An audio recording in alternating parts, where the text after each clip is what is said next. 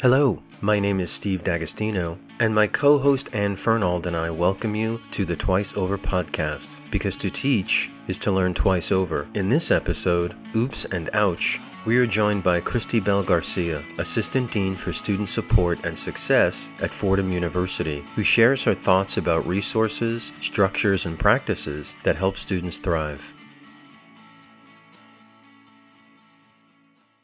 We are so happy to be talking today to Christie-Belle Garcia, who's amazing and wonderful, and is our Assistant Dean for Student Support and Success at the Rose Hill campus. She's been at Fordham for about 13, 14 years now. Is that right? She started out as an assistant director in STEP and C-STEP. And I'm also really proud and happy to say that she just earned her doctorate in education.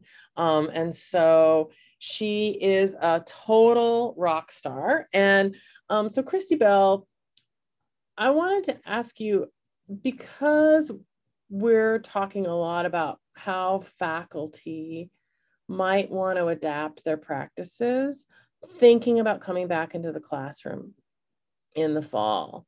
From your perch, what would you advise a friend? If I came to you and said, what should I be looking for? What should I be thinking about for my classes in the fall, as far as what students want and need coming back from the pandemic? What would your advice be?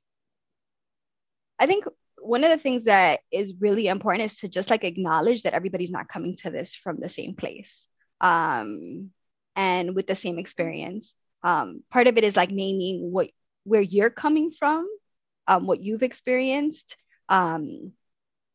and making space for that, right? For yourself, because it's easy to project these ideas onto or experiences on other people, right? And so just being with what have I experienced?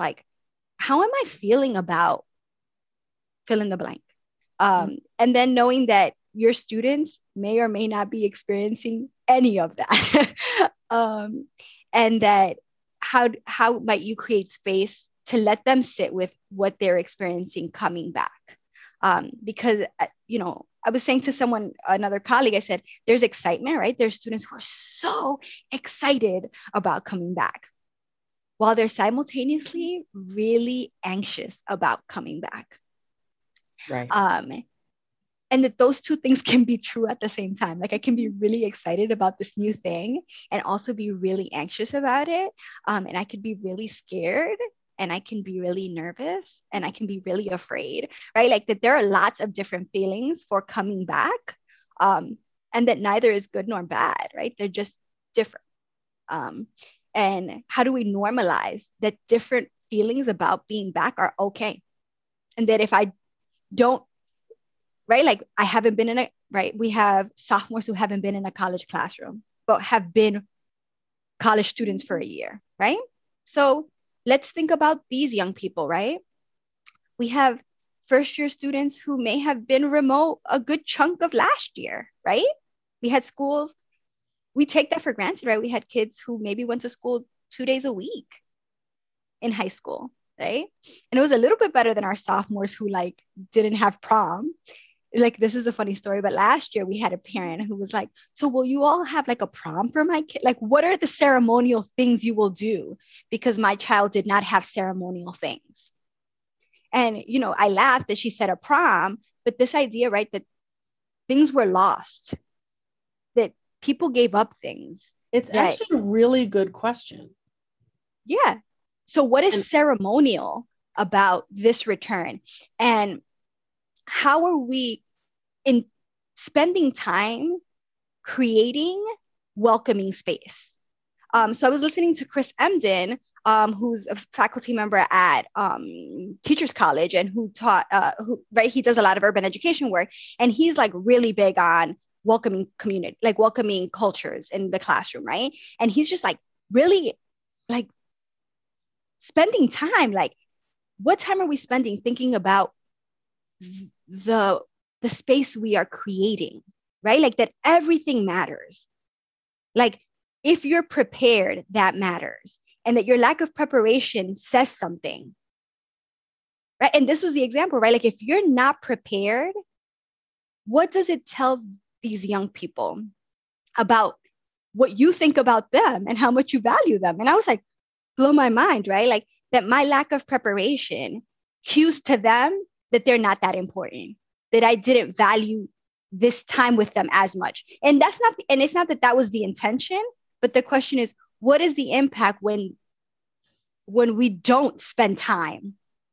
If you just say, right, open your books to chapter 1, as if it's September. Like as if we're not in the middle of a pandemic. Like I get that we're like reopening. I get that. It is still a pandemic in a lot of ways. In addition to the fact that we have we are like, politically polarized. We have supposedly gone through racial reckoning, in quotations, like whatever that means.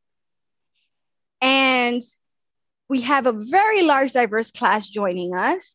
And it's like, y'all, let's sit with the recipe that is. And that people are afraid and people are nervous and people are excited, right? That those things have to kind of all be processed. The first day of class, like, are you working on your plan for creating the welcoming culture? So like you worked on the syllabus. It's so dope. Like you have like great authors, like you spend time, you feel good about it. Great. Now, what does it look like to create a welcoming culture, to create a culture of trust? Maybe something that I haven't valued as much because I wasn't trained to value that as much, because I've been trained to value the product.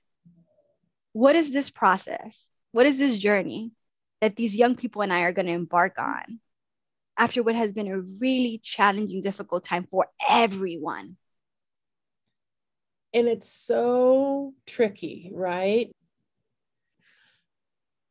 I'm wondering if you have advice for thinking about ceremonies, icebreakers, rituals that avoid those kinds of pitfalls where people are othered or encouraged to other themselves in ways that distance us from each other.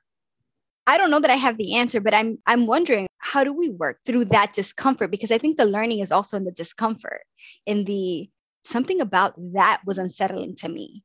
And why was I unsettled by it? And what was it that I think, because then it's really not about what you asked, right? But how, when it was shared, was it valued and validated? Like, this is an experience that this person had that is different than another person's experience, but neither one is better or worse. Was it that you were not expecting it as the instructor, right? And so as an instructor, as you're preparing something, is it you playing out various possible scenarios for what could happen when I ask this question, which then invites you to say, when I design a lesson, am I throwing in possible identities of students and intersectional identities and saying, what might happen if I ask this question? And how might students in my class receive this if I think about it from different, because the truth is you were making assumptions about who was in the room. Because even as you design a possible activity, it's like, who are you designing it for? And what are you expecting? And then when it is uncomfortable, are you frustrated that it's uncomfortable because you were not prepared for the discomfort? When we plan anything for young people in our spaces, are we asking ourselves, who could possibly be in there? Because you don't know who could be in there. No. So really the preparation is in what are all the possible scenarios for my possible session or activity? Why am I asking this question? What do I hope to accomplish with it? And that's one of the fictions. I mean, we could probably do a podcast on all of the generating a list of fictions that we as faculty and instructors work really hard to perpetuate and sustain. And I think the idea of an equitable starting point looms large in that list. Are there community agreements that we set together about how we will be together, right? And how we will create accountability, how we will create support.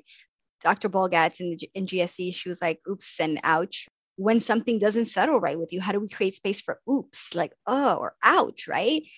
Which sounds like, oh, that's so basic, but like, do we create permission for there to be that, right? Like that I had discomfort and I could cue discomfort so that we could work through that. You have these students for 15 weeks. Let's talk about our faculty. So in week 1, you don't know that much about your students, but every week you're learning a little bit more about them. And are you shifting and adjusting with your group as the weeks are evolving? And what message does that send to students, even if you make an adjustment to your syllabus? So let's say you make an adjustment in week 6 and you tell the class exactly why you made that adjustment. Oftentimes you don't say it out loud, but you can be like, this wasn't the syllabus originally, but based on how our conversation is going and how we've been contributing or how we're doing this, I'm thinking we might shift this around or do that. And it feels like we're participating with the faculty member in this conversation about us as a group and our journey together in this course and in this content, which is different than when students will say to us, oh, the professor took such and such assignment now and did this other thing. And it felt like decisions were made that they didn't understand where they were coming from and why we were doing that, versus a student and their experience. So students will say, oh yeah, no, here's the syllabus, but we changed that and we did this differently. And, and they feel good about it, versus this was taken out and this wasn't done. And look, we don't have, this assignment isn't graded. And now they added another 20% to the final. Like, what if that doesn't work for me? But the other thing that didn't happen was choice. And so I remember, right, like in my training and teaching, choice was like that was it. Like that was the buzz. Like, are you creating opportunities for choices? Why did it matter so much that young people had choices? I have like small children. If I give my kids choices, they're my choices, but I give them choice. Like, do you want pancakes today or do you want farina? Do you want avena, oatmeal, or do you want turkey bacon? We were having breakfast. Right. You're having breakfast and mommy's not making eggs today. So you had choice A or choice B. Do you want the blue bathing suit or the red bathing suit? Either bathing suit works. Again, right? Thinking about these practices that we learn for K through 12, like how is that applicable in this context? Do you assess and evaluate everybody with the same choices? Or do you say, there are 2 ways that you can pick? And then people were like, oh, that felt kind of good. Like I got to pick a way to show you that I had learned this. And are they comparable? And are they fair? And are they equitable, right? It does create another level of work, but what does it mean for the culture of the classroom? What does it mean for the student in the classroom? And how is that so important and valuable to us? You talked at the beginning about the feeling you get when you're in a learning space that feels like it's going to work for you. And you said, I just know by feeling, right? Which I believe, but also I know that you wrote your dissertation on microaggressions. And so can you talk a little bit about what you learned from students, like advice on how to create that feeling? How are students getting, obviously when a microaggression is committed upon you, you feel icky, right? It's not like a mystery, but what are some things that you learned from that dissertation that you might want to share out with us? So thanks for asking. I think what was universal and what we learned was like that the students were experiencing microaggressions, right? That like everyone in the focus groups had experienced them. And we got some examples of what they were, and it wasn't anything that wasn't kind of in the literature about these kinds of microaggressions, right?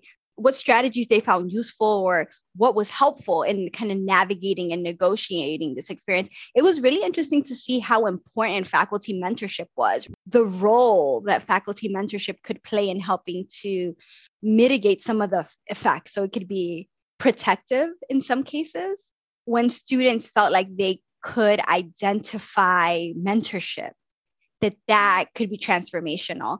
Faculty mentors, right? And what does that look like in the academy for BIPOC students to identify mentorship, to understand what mentorship can be, how it's accessible, and what mentors are and what they do and kind of what's their scope. Stacey Abrams' book, she Leading from the Outside, and she has like a section about mentorship, but she calls it a board of advisors.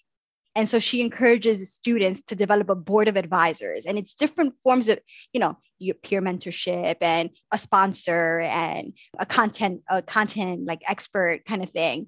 But she shifts the perspective that it's like your faculty mentor will not be everything to you.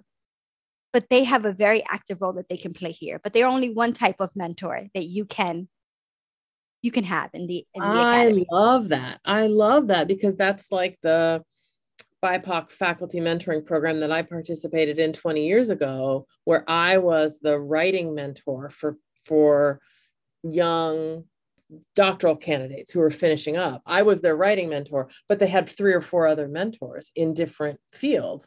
And, if you've got 4 people, if you've got this board of advisors that you're describing, chances are you'll get good advice from each of them, but you have a better chance of vibing with one of them, of really loving one of them, right? And if you just give someone one advisor and they just, on paper, it looks like a match, but they just aren't in sync with each other, that doesn't solve the problem of helping them navigate stuff. Because you work in success at the university, can you talk with us a little bit about what success means and what are the various kind of manifestations of success for different constituencies and individuals at the university? Often, people are trying to make sense of what like student success is. And I think the way that I've sort of come to understand my role is to think about how do we center students when we are constructing or reconstructing a space, an institution that is focused on students. I love how you just stopped. It's like, let's center students. Let's just do that for a second. And it sounds so basic, but it's not so basic because not everything is constructed for the benefit of students, with students in mind and informed by students and understanding students. A lot of things we've just done that way for a really long time because it's what makes sense for maybe 20 years ago. It was what we did because it's the resources we had. And it invites us to begin to question pretty much everything, which is what I think is exciting, is that we get to ask why for everything. Like, but why? Okay, and why? And is that the only way? And what options are available? And I think when we embark on that journey, then we are thinking about what does this student need, or what would our students need to help them to thrive here? And then kind of key being thrive. What would it look like if students were thriving? And then what would it look like if students felt that they belonged here? And what does it look like? And what does it feel like? And what are they experiencing? There's a certain interpersonal part to this. And then there's like, what are the policies and procedures and structures that are in place, right, that create barriers for students and students from a variety of walks of life? Because not everybody is coming to this from the same starting point, which we kind of said, right? So student success is very much reimagining where we're starting from and how do we measure success. It's like I was at commencement standing there, right? And I pretty much got to like usher pretty much everybody up because that was where my job was. And there were students that I had the opportunity to connect with during my time in this role. And I knew what success looked like as they were crossing that stage. And they weren't going to be asked to stand with the group that has summa cum laude, and they're not going to be an alpha sigma nu, and they're not, which is all success. Like that's awesome. But for some of these students, it was rebuilding their confidence that they could be successful here, because it's hard to come and fail and to then believe that you can come back from that there was trauma, right? That there was unexpected life circumstances, that there are things that have happened. And are they any less successful? No. So what does that look like, right? If we're changing how we're assessing, and we've talked a lot about assessing, right? Like, but even how we're assessing what it means for people to be successful. And then what does it mean for us as an institution to be successful? Like, are we being successful in supporting students who come to our institution? Are we keeping our promise? You know, when parents are like, you said you were going to care for my, like, and I quote, right? They're like, what does it look like? Like they want to know what that feels like to their student. Is it that there's faculty mentorship, right? Is it that there are classrooms where my student can actively be engaged, where people are seeing them, they are being recognized, right? Like, how can I support this student? What could we do differently? How can I also like push them for really exciting things, right? Like, are you nominating students for prestigious fellowships? Like, are you being that, like that person and saying like, I see you. No, you don't have a 4.0, but you could still be a Fulbright. Like, I see that in you. I see those gifts and those talents, and you promote those students, and or you know about an internship, or you know about an opportunity with one of your colleagues, and you're like, I know this really great student. I had a student who said he wanted to go into mergers and acquisitions, and I said, I held myself back, and I said, what makes you interested in that? And he said, I love people, and I love talking to people about what they want to do. And there was such a beautiful answer. And it was so interesting because it was such a narrow, and maybe it was the right career for him, but it was such a narrow target for such a big thing that he knew was his skill. And it was an accurate self-assessment. And I remember I just had this conversation with him. I was like, that is true of you. You are great at connecting people. There's a lot you could do with that. And, you know, what do you think about other ways to make contribution to the world? And you could just see that, like, he hadn't had a lot of that kind of conversation where we were just playing. I didn't have any stake in what he chooses for a career, but it was fun to kind of play with him about, like, knowing this is a strength. What are some things you might do next? Well, Christie-Belle, what I loved about your definition of success is that the analysis and critique are directed institutionally and not individually, because the responsibility for student success, I think, sometimes is laid at the feet of the students. You didn't work hard enough. It's that myth of meritocracy and equity. And it's like, okay, what are the structures and systems in place at the university that sustain or inhibit student success? And do we have generalized agreement at our institution around what student success really means? Like, what is a successful Fordham student? Are we creating space for discernment in the classroom? There's these Jesuit ideals and Jesuit pedagogy. And like, what does that look like in practice? Like, good teaching and learning kind of looks like incorporating those really key pointers. I know Father Lito did a talk and he said that the purpose was to create the awe in students. And that hasn't left me when he said that. The education is like to do awe. And I was like, sit with that for a second. If the education has the power to create the awe, this is bigger and bolder and more expansive than I could have imagined. Imagine every discipline allowing students to be like, my world is way bigger. Or this idea, right, like of discerning gifts and talents. And do we create space for validation of those things? And then a space to dream, which people may think is wild, but like, it's not. Is there a space to dream something that you may not even have the language for yet? That is a thing that I've been wrestling with. Sometimes you only dream what you think for what you have a framework for. But we're invited to allow students and invite students to dream about things that they may not even have a framework for yet. And how does the education allow them to imagine other ways of thinking, of being, of coming to community? It can do that. That's really exciting to me. If we're not doing the work of asking the why are we doing it the way we've always done it? How on earth are we even beginning to imagine that we're inviting that kind of imagination, that kind of discernment, that kind of opening up to the sublime, to the vast universe of possibilities?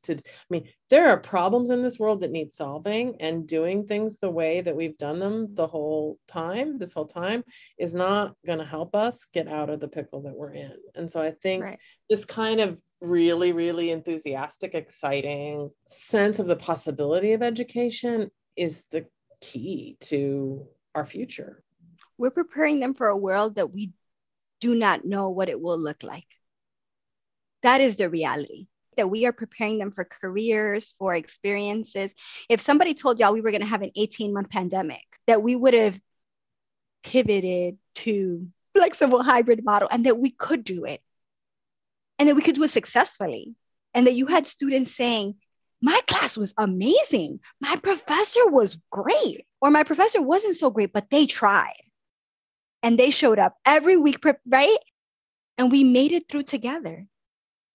And we were there for each other. You would have been like, we're going to do that. And we did it. We just don't know we don't know, right? But what we do know is that if we can support students in being the best version of themselves, then maybe there's a hope, right? For what it will hold. I always like to ask people about a teacher that inspired them. Do you have someone that you think about who really makes you think about teaching in new ways? I would give a shout out to Jane Bolgatz in GSC, who was my advisor in the program, because she offered me Claude Steele's Whistling Vivaldi as a gift to a young doctoral candidate, a young doctoral student, and really gave me language to talk about what stereotype threat looked like and felt like.